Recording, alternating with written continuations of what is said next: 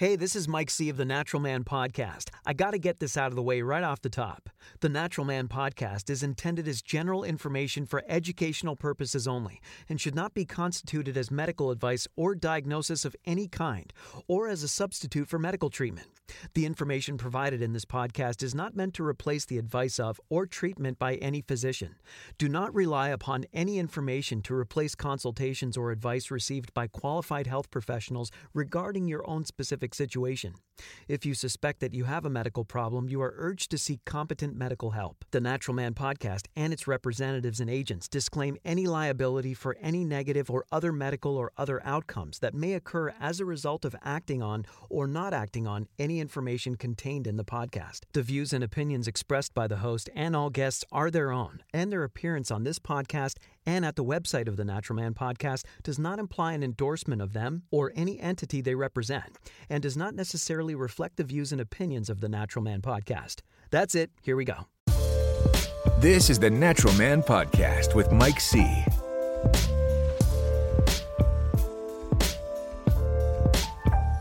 Welcome to the Natural Man Podcast. My name is Mike C. Thanks for joining us for this episode. This is an exploration into health, wellness, and discovering new ways to improve one's vitality. And we do that by talking to various experts in their fields and figuring out and biohacking the best ways to reach optimal health and maintain it throughout life. Today we're going to talk about hair loss. Hair loss is a common problem for many people. It's traditionally been viewed as a factor of aging, but it's also prevalent among younger age groups as well. There are a variety of causes: autoimmune conditions like alopecia, hormone disturbances, nutritional deficiencies, and even certain medications. Experiencing hair loss can be emotionally traumatic for patients, and the experience can lead them to believe that they're helpless and unable to remedy the cause. So it's important to know that there can be treatment options for some forms of hair loss, and there are practitioners who can treat conditions associated with hair loss. Today, we're going to speak with a physician who treats patients who experience this condition. She's a naturopathic physician based in Scottsdale, Arizona. She's a member of the American Academy of Anti-Aging Medicine and the Arizona Naturopathic Medical Association. She's a graduate of Southwest College of Naturopathic Medicine in Arizona. Please welcome to our podcast, Dr. Alexandra Mayer. Dr. Mayer, thanks for joining us today. Hi, thank you so much for having me on. I appreciate it. Yeah. So looking back at your clinical experience, is hair loss avoidable? So yes and no. Hair loss is avoidable in a lot of cases, but there's a lot of genetic component to it, right? So it really depends on what kind of hair loss we're looking at. Are we looking at an autoimmune condition, in which case you really need to dive deep into the body and really try to treat that autoimmune condition to get that external factor of hair loss under control. Whether or not it's completely avoidable in that case is going to be more difficult to answer. Same thing with male pattern baldness, which is kind of the most common hair loss that we think about in men and then menopausal women. Again, there's a little bit, I tell my patients, there's this little bit of like chasing your genetics going on, right? So there's a lot of things that we can do to slow it down, but we're a little bit chasing the genetics. Versus in younger women or premenopausal women, there's a lot of causes of hair loss that are completely avoidable with good nutrition, a good hormone panel, really looking at the causative factors of hair loss. So there's a lot of different things that we can do. I think even if it's not completely avoidable, it is treatable in a lot of cases, which gives patients hope. Can proper nutrition help keep hair on people's heads? I mean, I'm a male and, in my middle age now. And, I think of it, I'm not there yet, but, I don't think I'm approaching that age. And I'm trying to ready myself for that possibility. Do you think that there's a nutritional component to that can slow the process? Yes, there's definitely a nutritional component. So there's a few things to think about. I talk a lot in younger women about certain nutritional components. For example, ferritin, which is your storage form of iron. Ferritin is in a high amount in your hair follicles. Your body's really, really smart. It's also in a high amount in your heart and liver. And so if your iron's a little bit low and your body needs to take from its stores, it's not going to take from the liver because it's super smart and it's designed to keep you alive. So it takes from your hair. Low ferritin is a huge component of hair loss. But then on top of that, there's other nutritional factors to think about. So like zinc plays a big role in hair loss. Selenium plays a big role in hair loss. And selenium is actually a funny one because selenium, you'll get hair loss if it's too small, like too little selenium, but also if it's too much. And so oftentimes patients go, oh, selenium's really good for my thyroid. I'm having hair loss. I should add selenium in. And if you're overdoing it, you'll get hair loss. Same thing with vitamin A. So vitamin A, actually, if you have too much vitamin A, you will get hair loss. And so the funny thing is, in all of what I just mentioned, you'll notice that I never mentioned biotin. And that's because although biotin does cause hair loss, don't get me wrong, it does, every single person who walks in my office is on biotin for their hair. Every single person. So I haven't seen it actually clinically be that helpful unless you're kind of biotin deficient. Yeah. I haven't. And it's on every hair loss product under the sun.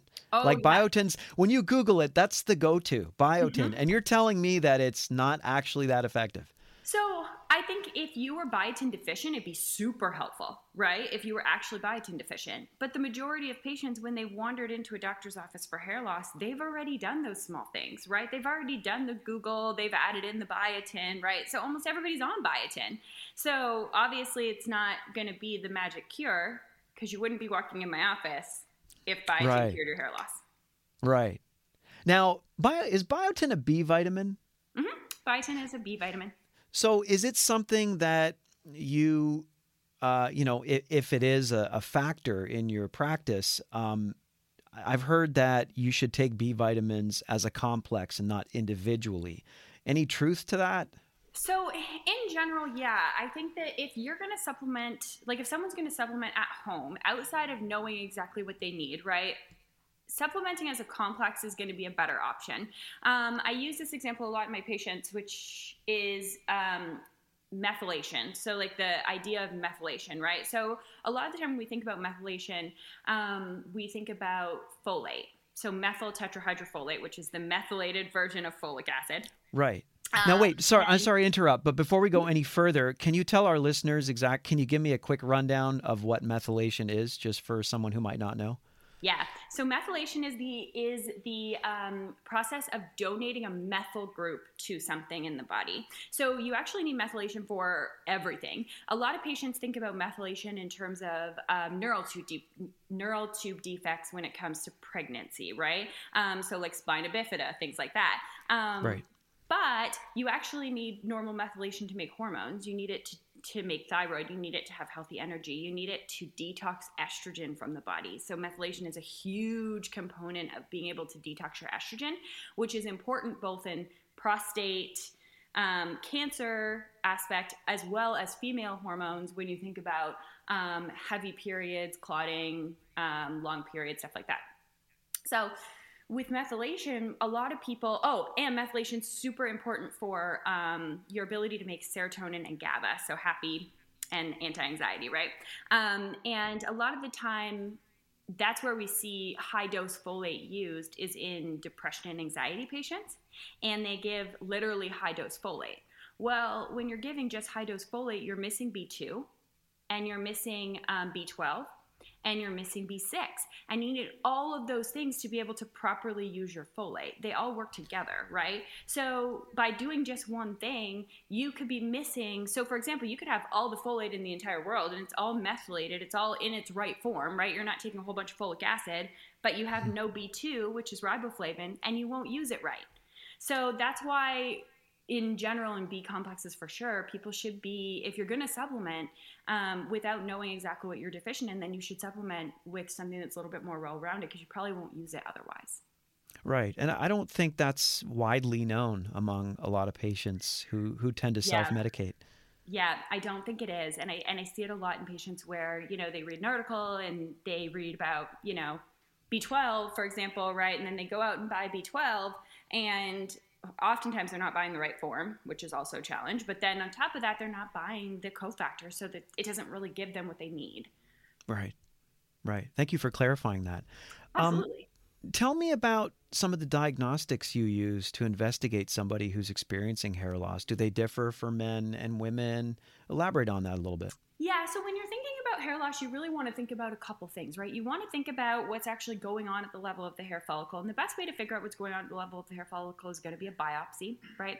Sometimes you don't necessarily do that, though, because oftentimes with hair loss, when physicians get good at treating it, there is a specific pattern, right? And a specific patient that kind of wanders in with a certain kind of hair loss that you can pretty much tell what it is. But the best way to get a definitive diagnosis is through biopsy. But you're also wanting to look at, when you're assessing it, we're looking at things like, what is the quality of the skin? So is there any sort of, it's called fibrosis, right? Which is basically a fancy term for scarring. So are you having a scarring hair loss or a non-scarring hair loss, right? We know that scarring hair loss is much harder to treat. So things like frontal fibrosing alopecia is a really different beast to treat than male pattern baldness or even alopecia areata. So we look at those, we look at kind of the quality of the hair, like the distribution of the hair loss, where it's happening, what the pattern looks like, right? So like frontal fibrosing alopecia often has this very stark receding of the hairline, but in men, the hairline usually recedes like an M, right? So you get your peaks first, and then it slowly goes back. In frontal fibrosing alopecia, it recedes like a line, like a really stark line going back. So you almost lose your hairline entirely, right? And it has that scarring quality to it. Then you also want to look at things like dryness. Are there any signs of fungal infection on the scalp, like candida or something like that? Is there any signs of psoriasis or eczema or anything like that? So you want to look at scalp quality, skin quality, and then the definitive diagnosis is usually through biopsy. Okay, so you mentioned candida, and I mean, we always hear about candida from a gastrointestinal perspective, right? I mean, that's the go-to cause of so many, gut issues that people have. You're saying that candida can affect people topically on their heads as well? So it's different. It's considered to be a fungal infection of the scalp, right? And so fungal infections can be a bunch of fungus, but candida does show up often in the skin, right? So often when you think about like a candida questionnaire, for example, one of the things that will show up in a candida questionnaire is going to be red, itchy rashes. And they usually show up really bright and itchy and just angry looking, and have a mixture of other symptoms to them. So usually a mixture of GI symptoms. In women, sometimes it can be chronic vaginal yeast infections, changes in mood, changes in bloating, all of those things. Usually brain fog is a big one for candida. But candida can show up on the skin. Usually it tends to show up kind of in the folds first. So, women like under the breast tissue, like where your bra line would be, is a big area for that. But yeah, it can show up on the skin. Is it usually internal before it shows up, or can it just be external? Like, do you think somebody has it systemically when it manifests in the scalp? So you can get fungal infections that are just a fungal infection, right? Like just in the area. For example, if you think outside of hair loss and you think more towards like athlete's foot and things like that, oftentimes that can just be a fungal infection. You end up with that area, you treat that fungal infection, it goes away, fine. When we are thinking about more systemic, you're looking at usually having multiple symptoms that are really hard to treat. So maybe they don't go away with the shampoos, they don't go away with a topical treatment, or you have like multiple symptoms, right? So maybe you have multiple rashes in different areas or something like that, then we might want to go more towards an internal perspective. Hormonal aspects affect hair immensely. Tell me a little bit about that. Like, which specific hormones affect hair growth or weaken it? So this is a big topic, so there's a couple things to think about. When we assess men and women, we really do assess hormonal contributions to hair loss differently. So in women, right, in younger women, if you are having hair loss that has a hormonal component to it, there's probably two hormones that are at play. It's going to be your thyroid hormones, if for the most part, right? A lot of the time it's going to be your thyroid hormones, or it's going to be your cortisol. Cortisol also does play a role in men. So any hair loss that's worse with stress,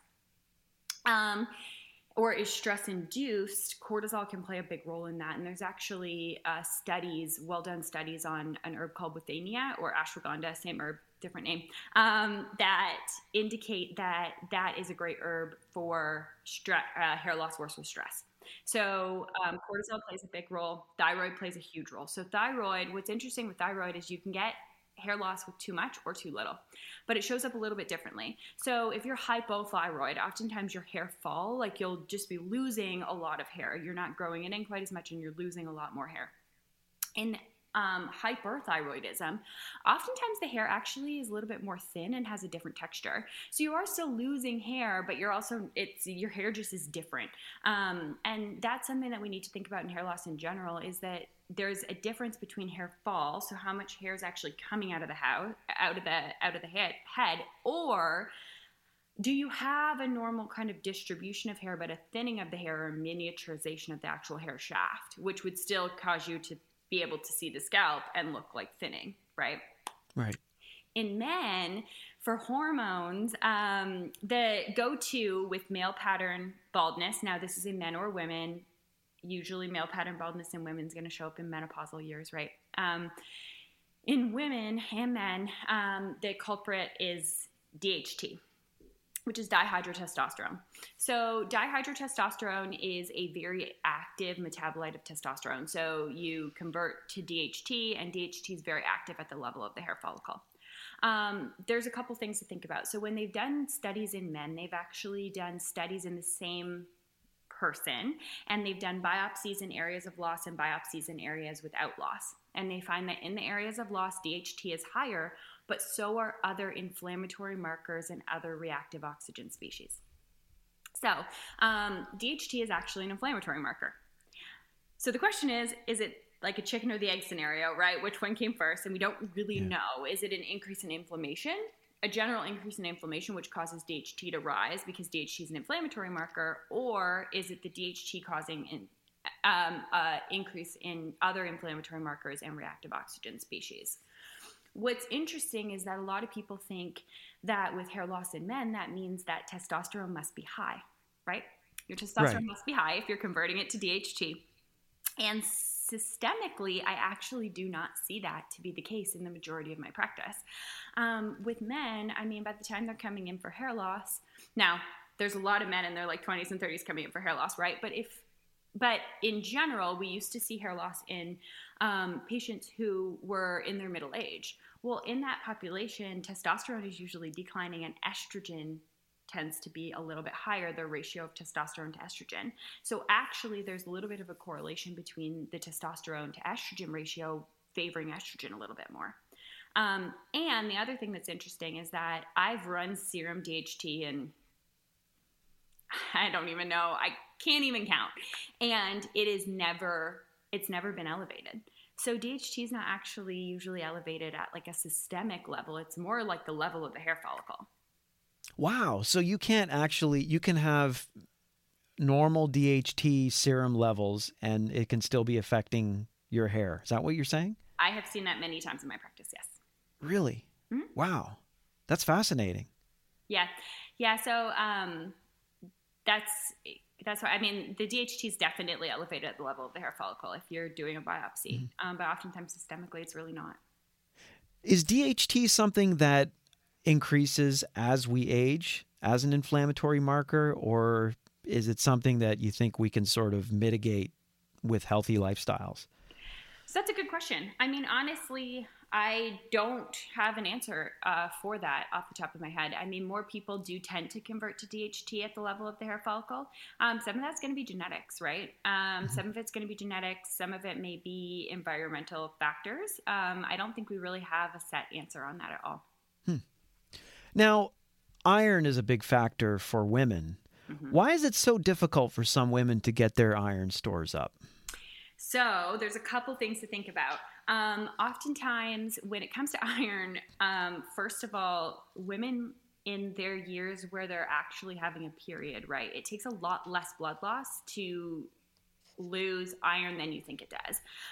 So I can't count the number of women that come in my office that I'll ask them about their cycle, and we'll be talking about the amount of like tampons they use, for example, and they're actually losing a lot of blood and they don't realize it, right? Women don't talk about this, and we just end up with like what I experience, everybody experiences, and sometimes that's not actually the case.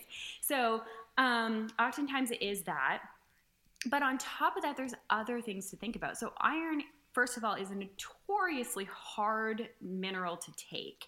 Iron is really, really hard on the GI tract, especially kind of your over-the-counter, normal, what your MD is going to prescribe to you. Iron supplement is going to suck on your GI tract. It's going to make you constipated, so the majority of women don't want to take it. And on top of that, iron's finicky. It doesn't like to be absorbed with certain things. It doesn't like caffeine, and it needs calcium. It doesn't like caffeine. It needs vitamin C. It needs certain herbs. And so there's ways to prescribe iron that allow it to be absorbed a little bit better. But the majority of supplements are just not doing that. They're putting in a really bad form with none of the cofactors. And then we're all taking it in the morning because that's what somebody tells us to do with our cup of coffee. And at the end, you end up with very little iron actually going into your body. On top of that, there is a correlation between ferritin levels and being able to keep your ferritin levels and testosterone, actually, in women. And so I've had a lot of patients where they cannot keep their ferritin elevated. Like, I mean, we've done serum iron transfusions, and they still cannot keep their ferritin elevated. And testosterone has played a big role in that, with their testosterone being really low. Usually it's out of the reference range, which is very, very low. So there is some correlation between hormones, specifically testosterone, and your ability to hold your ferritin. Can you see normal levels in vegan women when it comes to iron? We always hear about red meat. Is it better to be eating a more rounded diet? Does veganism stand in the way of regulating iron levels for females? So, I have a couple thoughts on this. I, first of all, am going to answer this in the way of general getting in enough protein, and then I'll go to actual iron. So generally getting in enough protein, I'm seeing in my office a ton of intermittent fasting, which I realize is not your question, but it will ease our way into that. Okay. I'm seeing this a lot. What's really interesting is that the research in women, in premenopausal women for intermittent fasting, is actually negative. Meaning that it shows that it does more harm than good, right? Wow. And I'm also seeing it in men where they've added intermittent fasting, but they don't actually have enough calories in their diet already. So they're not getting in enough protein, right? And they're not getting in enough calories. And then they add intermittent fasting in. So basically what they've done is they've shortened their window. They've, in the majority of people, cut down their calorie intake and protein intake even more. And they do end up with increased hair loss. And I've seen it. I can't even count in the last few months how many times I've seen this be a new contributing factor. And they'll actually talk about how I'll ask them, oh, have you had any change in diet? And they'll say, well, you know, a few months ago I started intermittent fasting. And that's because protein intake matters, right? If you don't get enough protein, you will not create good hair. Then we go to the sources of protein, right? So I'm not going to advocate for eating bad sources of meat, right? Like very highly processed in hormones, not grass-fed, all of those things, right? All those things matter.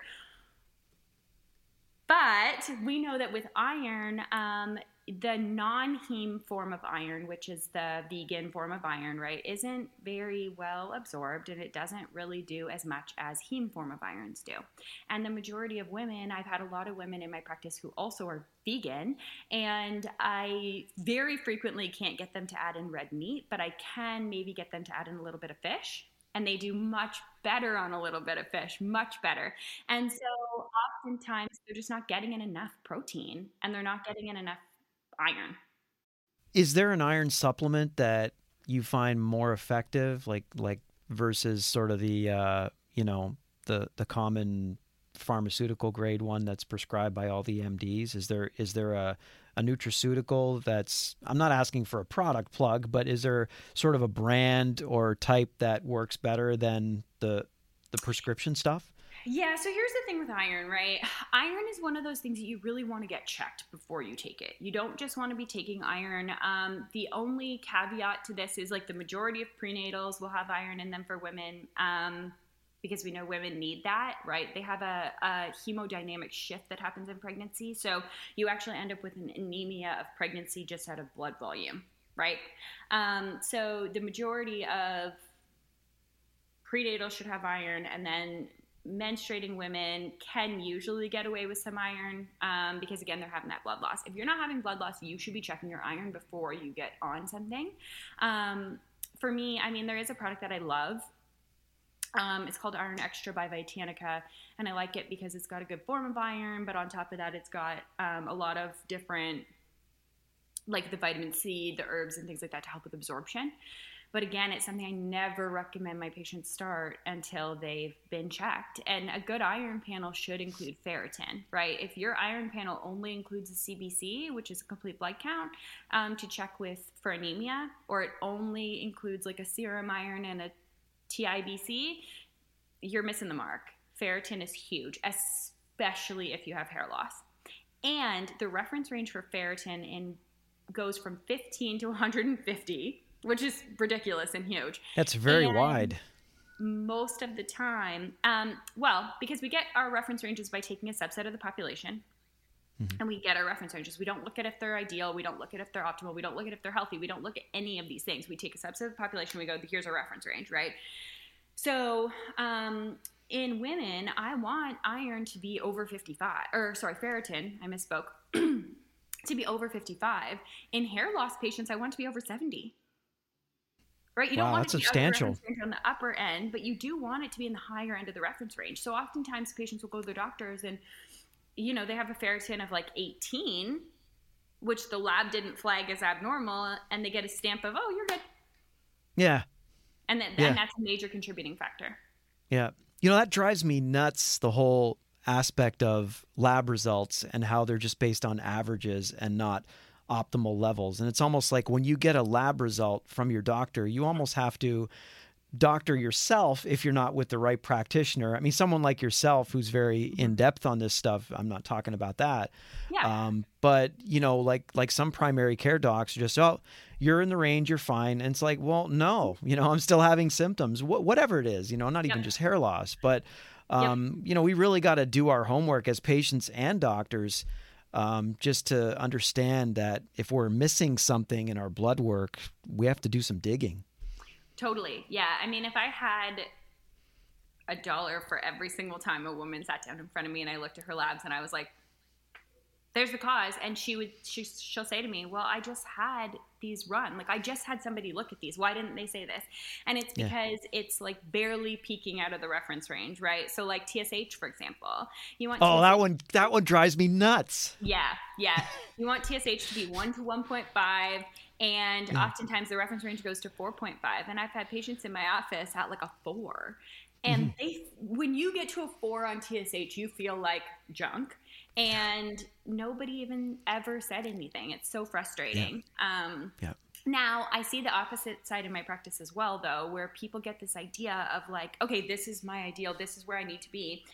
And their TSH might be 2.5, right? So maybe 2.5, but they don't have any symptoms that makes us think that they're experiencing anything that's changing in their thyroid. So at that point, you can't just treat the lab. Maybe that's where their body does really, really well, right? Because they don't have any symptoms. So I think that there's this aspect of sometimes people want to change things, right? They want this optimal. They want to change things that don't actually need changed. How you know that something needs changed is if you have symptoms that's telling you that something needs changed. Absolutely. I couldn't agree more. I don't know if I shared this in previous episodes or not, but I battled thyroid issues, hypothyroidism for a couple of years. And anytime my TSH crossed 2, I knew it. I could just feel it. And I mean, before I found the right set of physicians who sort of helped me through that process, I would argue with some doctors. Like they're like, "Oh, you're yeah. fine. You know, the range is what 4.5 or 5 or whatever it is." Like, Mm-hmm. well, no, I'm feeling bad at 2, so I'm not going to wait to get to 5 because I'll probably be dead. Mm-hmm. Well, You what I know? tell my patients a lot is that it's really interesting when you look at the metabolic aspect of thyroid versus fertility, right? So oftentimes patients aren't coming in for fertility, they're coming in for the metabolic aspect.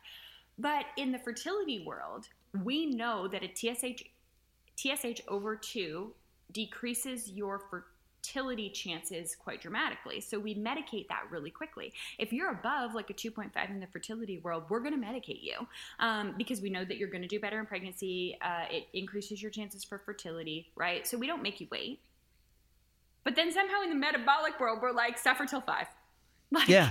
at 5. Yeah. Or it's like, are you guys trying to kill us? Yeah. You know? Yeah, no, that's a hot button for me. I'm sorry, but I couldn't agree with you more. I couldn't agree with you more. Mm-hmm. Yeah. I want to switch to PRP. You are like one of, I think, few physicians that actually use platelet-rich plasma as a treatment for hair loss. And the only reason I know what PRP is was I had a dental cavitation from a wisdom tooth when I was 15 many years ago that was extracted. And my dentist discovered a cavitation that he biopsied. And, you know, I'll save it for a horror movie to tell you what was found in there. It was awful. It was horrible. I mean, there was like maybe honestly, I mean, not to change too far to another topic, but there must have been 11 or 12 different microbes that were like code red in the biopsy. Oh like it was crazy. It was crazy. Yeah.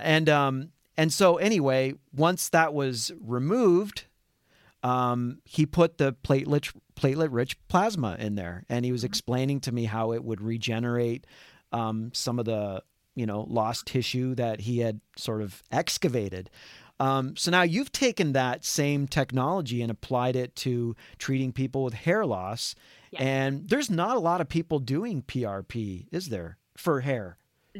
There are not a lot of people doing PRP well for hair. Okay. So, okay. I will explain what I mean by this. So with PRP, I actually got into using PRP for hair loss. I was already using it on the skin. I absolutely love treating the skin with PRP in my office. And my mom actually has male pattern baldness. She's had it for, I mean, since her menopausal years, and it was starting to really thin. And so I read this research article and saw this video, and I said, we should see what happens. You can be my guinea pig. And it made such a big difference in her hair that it was fantastic. Like, she touts now that she has hair on her head because of the PRP that we've done on her. So fast forward, right, after doing it for many years in our practice. So what PRP is doing is PRP is helping we inject platelets into the area which release growth factor. And it releases a bunch of different growth factors, right? So there's growth factors that help with the actual stem cells at the bottom of the hair follicle to help them create hair. There's growth factors like VEGF that help with the growth of new blood vessels to the actual hair follicle. So one of the things that happens in hair loss is that we know that you get an inflammatory process that kind of chokes off the hair follicle, the blood flow a little bit, right? It's the same way minoxidil works. Minoxidil or Rogaine only works by increasing blood flow to the hair follicle. It's the same reason why there was a recent research study that compared caffeine to Rogaine, and caffeine topical actually had a very similar effect to Rogaine. And it makes sense because all it is blood flow, right? So that's one of the things that PRP does, is it actually helps with the growth of new blood vessels. So it's not just increasing blood flow like caffeine would, right? But it's actually helping with that vaso growth, like the growth of blood vessels around the hair follicle. So What's interesting with PRP is studies show that it does stop loss and it does increase growth.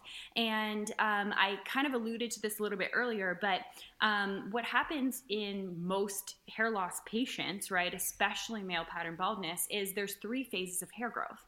And the first phase, the anagen phase, is supposed to be 2 to 7 years. Well, what happens is that will initially shorten, okay, which causes a miniaturization in the hairs. So you actually have a normal density of hair, right? The amount of hair follicles, but they're miniaturized so you can see through them and see to the scalp. By the time somebody has visible hair loss that you can actually see, that means that over 50% of the hairs in any given area are affected, which is huge. So wow. Treating it early is important. So that's kind of how PRP works, right? Now, the interesting thing in the PRP community, in the PRP kind of world, is that, especially in the aesthetic side of it, there isn't a lot of clinics that are drawing enough blood to get the amount of platelets that you're looking for. So research shows that you need about 1.5 to 3 billion platelets per milliliter, which is a lot of PRP to draw. So the question becomes, how do you know if you have this, right? Platelets change from day to day in a patient. Oftentimes you need a lot more blood than you think you do, and patients are just not drawing enough. So in our office, we have this technology. We're the only ones in Arizona that have our specific technology, and we're able to check the patient's platelet levels that day before their treatment, and then draw the specific amount of blood. So for example, in a patient who has a really good platelet status, right, we may need to draw 60 mils of blood, which is still more than the majority of the other clinics are drawing, but we need to draw like 60 mils of blood, and then we'll concentrate it down to about 7 mils of platelets, and that will get us right in that sweet spot. But in patients who their platelet status is a little bit lower, we might need to draw 120 mils of blood. That's 2 giant syringes of blood in order to concentrate down to 7 mils of platelets. So then we can check it after. So when you leave our office, patients know exactly what they got. So they got a treatment, for example, of like 1.9 billion platelets per milliliter, and we injected 8 milliliters of platelets, right? And so that's where I'm seeing in the sports medicine community is actually where PRP first got its start, right? Was in building collagen in the PRP community in the sports medicine community for sports medicine injuries. And in that community, they do a really much better job at looking at their numbers. And it's only now just starting to go out into kind of the hair and skin and aesthetics field. And I think that's where the difference is, because there's a lot of clinics that just aren't drawing enough, and they're not injecting enough to actually get the results that patients are looking for. That's fascinating. And so obviously from what you're explaining, the PRP has a regenerative process in the blood flow. Mm-hmm. Does that last? I mean, we get to that point, by aging or whatever environmental factors. How long does that tend to last? I mean, will people start losing hair again in 10 years? What's your experience been with that? Yeah. So studies show that you need a minimum of 3 treatments. So in my office, I don't ever do single treatments at the beginning of their care. There's a few reasons for this. The hair growth cycle is really long. So if you're going to somebody that's saying that you should be doing your PRP every 2 to 4 weeks for hair, they're not giving it enough time to actually do anything in between. Like the hair growth cycle is really, really long. So and studies show that you need multiple treatments. So if you're really just doing your one treatment, you're not going to get to where you want to go. Research shows that PRP hits about its max efficacy at about 6 months after your treatment series. So in my office, you have a 6-month treatment series, okay? 6 months after that's when research generally shows that PRP hits its max benefit. And it shows to continue to have benefit, research is showing for about 18 months after right now. That doesn't mean that at 18 months your hair is going to fall out, right? That's one of the reasons why patients don't love Propecia or Rogaine, right? And that's because usually in those 2 mechanisms are really good at keeping your hair. They're not as good at growing new hair, okay? But they can grow some new hair. But even the hair that it grows, when you stop using it, in the vast majority of patients, your hair is going to fall out. your gains are going to fall out. And with PRP, we don't see that. We see like that natural decline in hair again, right, at that point. So normally what I recommend my patients do is a maintenance treatment every about 12 months for male pattern baldness, right? So if we're constantly fighting that DHT, that inflammatory process, those genetics, right, then we might need a little bit more of the maintenance treatment. In patients where, for example, their hair loss was from, I have a patient, she came to me at like 19 for hypothyroidism. Her thyroid was in check and she had this bald spot that just wouldn't go away. In her case, right, it's going to be more unlikely that she's going to need maintenance treatments because if you treat the underlying factors, it's easier to treat those underlying factors in younger women than that inflammatory kind of genetic component that happens in male pattern baldness. That said, I have patients, I mean, oftentimes my male patients don't necessarily show up exactly when I tell them to. And so I have patients who I had recommended 12 months. They showed up at like 18 months, 24 months, and their hairs continued to improve. So it hasn't so it hasn't only like not declined. It's actually continued to improve, which is awesome. Yeah. Is the maintenance treatment that you recommend in 12 months as comprehensive as the initial, or is it just like a smaller series of injections? How does that work? Yeah, so it's one injection, injection treatment. So we inject all over the scalp, but one treatment. Yep. Okay. And you inject all like in the areas where the hair is missing or thinning? I inject in all areas of loss. Yes. So I will assess the head for all areas of loss.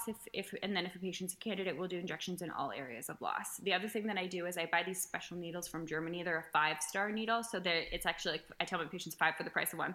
And they're a 4-millimeter needle, which is actually the level of the hair follicle. So it makes treatments go faster and makes them just a lot better for patients. And then we inject all through the area of loss. The other thing that I don't do that some clinics do, but I don't, is some clinics will use like PRF, which is platelet-rich fibrin, or an activated PRP. So they'll activate their PRP with like calcium. And the reason why I don't do that is because they're both kind of a jellier substance, right? Which if you're using a jellier substance, for example, in the skin, right? If you're injecting where you would inject filler and you want that PRP to stay, that's really helpful, right? In the hair, though, if you think about it, if you're having hair loss, there's a good chance that you're having hair loss over a large portion of your scalp, right? It might not be all of your scalp, but over a large portion of it. So what I like is a thinner PRP because when you inject it in, it's going to spread a little bit, right? It's going to be like every other liquid where it's going to spread. So then you don't have to, patients aren't quite as like worried about, oh my God, did you get this one spot? Like there's one spot right here and I didn't feel you put the needle right there.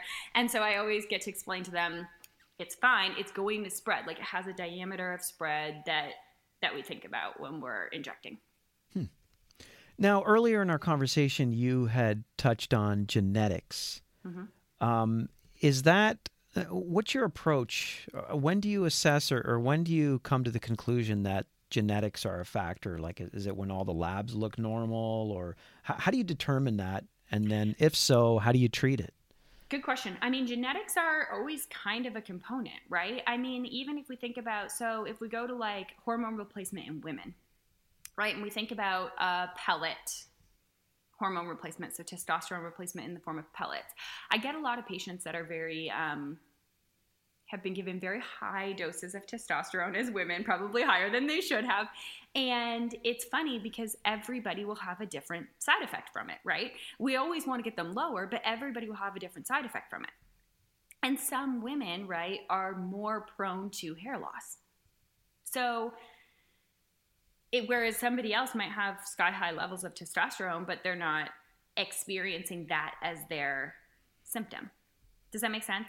It's the same thing in men, right? Like there's some men where they aren't prone to hair loss. They're not gonna, it's not, everybody has a natural thinning of their hair as they age, but they're not gonna experience hair loss the same way as somebody else would. Whereas somebody else in the genetics, like we're constantly battling that. I think the hormones and the nutritional piece comes in as a way of doing our best form of medicine to make sure that there isn't something else going on, right? So the last thing we want is to go chalk it up to genetics, which is what usually happens, right? Like in male pattern baldness, well, it's genetic, like too bad. And there's something else going on, right? Like maybe levels of testosterone to estrogen are off. Maybe vitamin D is off. Maybe zinc is off. All of those things, right? Maybe thyroid is off. So I think genetics play a big role, but you don't just want to have a physician who just washes their hands and says, oh, genetics, bye. Yeah. So I don't know if that helped or answered your question at all, yeah, but that's definitely. my thoughts on that. Yeah, definitely. I know you treat a lot of females in your practice that deal with hair loss, and our society puts a lot of emphasis on appearance and beauty, and so hair loss in women can be particularly traumatic. Is there a counseling side to your practice? Like, do you see women that are very upset and traumatized by this? And is there an emotional component that you sort of deal with as well, not just the medical component, just because of the nature of the condition they're dealing with? Yes, so there is an emotional component to it. I think in women especially, right, like in men, they struggle when they lose their hair for sure, but it is different in a woman. It's different. We expect it, right? Like, come on, like most guys, we expect it. So I'm not minimizing guys' pain. No. But it's women don't expect it. Men, it's like some of the guys in my family are losing their hair, and like I'm probably up next, and I got to deal, right? Mm-hmm. But there's way more emphasis on the appearance of women in our culture, which probably makes this more painful. You know what I mean? Absolutely. And I think that there's an aspect of men do kind of expect it, but it's also like sociologically considered like normal, right? Like it's, oh, okay, that's how men age, right? And in women, it's considered a sign of like poor health or something, right? Like it's given more emphasis, I think. So I think in terms of the kind of like psychological component, the hardest thing to deal with is that women so first of all, women are not given good options for their hair loss ever. Oftentimes women's hair loss is just too diffuse, meaning that it covers too much of the scalp to be candidates for things like hair loss, like hair replacement surgeries and plugs and things like that, right? So minoxidil is a good option, but oftentimes in women, their hair will come back a different texture. So I've had women where their hair comes back kind of like cotton woolly. And then I've had women who have thin hair where their hair comes back curly. And so it doesn't always happen, but oftentimes women don't really like that. Propecia is now being used in menopausal women. That is definitely an off-label use for Propecia. But in younger women, not a safe option at all. So the question becomes, well, what are we left with, right? And so part of that conversation, especially in male pattern baldness patients in menopause, is that idea of the fact that we are always going to be battling this a little bit, right? It's not going to be that you do a series and you have a head of hair like you're 20 and you wander out of the office and it's like you're 20 for the rest of your life. Like there is going to be a little bit of that battle, right? Now there are things that we can do to help with that, making sure that nutrition status is good, making sure that the rest of the factors that we need are good, making sure that like even doing things like saw palmetto in women can be helpful. There's a lot of different options.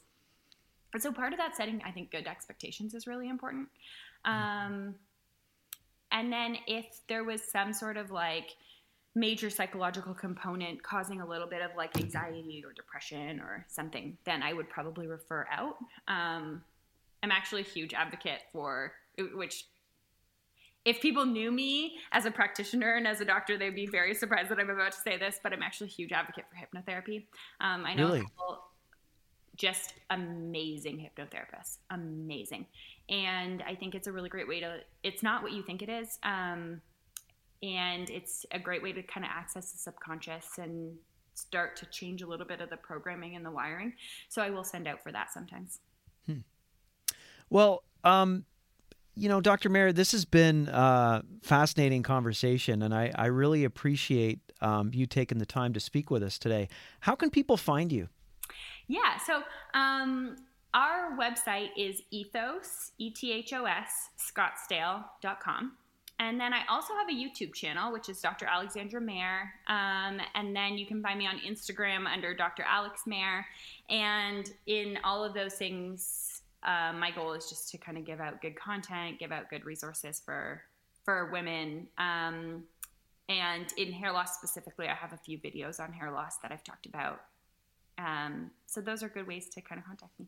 That's great. I'll make sure to include those in the show notes. And I know there are other areas of your practice beyond hair loss, so I hope you'll consider joining us again for a future episode. I would love to join you again for a future episode. Awesome. Okay, well, we'll take you up on that. Awesome. Thanks for being with us today. Absolutely. Great to see you. And that'll do it for this edition of the Natural Man Podcast. Please subscribe and check out our other episodes. And we're also on Instagram at Natural Man Podcast. Thanks for joining us. My name is Mike C. Stay healthy. This has been the Natural Man Podcast. Subscribe to our podcast for more episodes. Come on a journey like no other, where you will discover many roads that will lead you to a happier, healthier, and more stress-free life. And the beauty is, you don't need any vacation time for this adventure. The journey will come to you. Join Avery Rich on your very own journey into yoga. Along the way, she will demystify yoga poses and guide you into a yoga posture or short sequence, all in less than 15 minutes. You have nothing to lose but stress. The Journey into Yoga podcast. It's not for people who like yoga, it's for people who don't like yoga. Follow or subscribe on Apple Podcasts, Spotify, Amazon Music, or at averyrich.com. The Podcast Super Friends is a monthly meeting of 5 podcast producers. Hi, I'm Katherine O'Brien from Branch Out Programs in Baton Rouge, Louisiana. I'm John Gay from Jag and Detroit Podcasts. I'm Matt Kundle from the Sound Off Podcast Network. I'm David Yaz from Pod 617, the Boston Podcast Network. And I'm Johnny Peterson from Straight Up Podcasts. Together, they form the Podcast Super Friends, an alliance of podcast masterminds sharing best practices, insights, and discussions to help make you a better podcaster. Follow or subscribe to the show on Apple Podcasts, Spotify, Google Podcasts, or at soundoff.network. Another Sound Off Media Company podcast.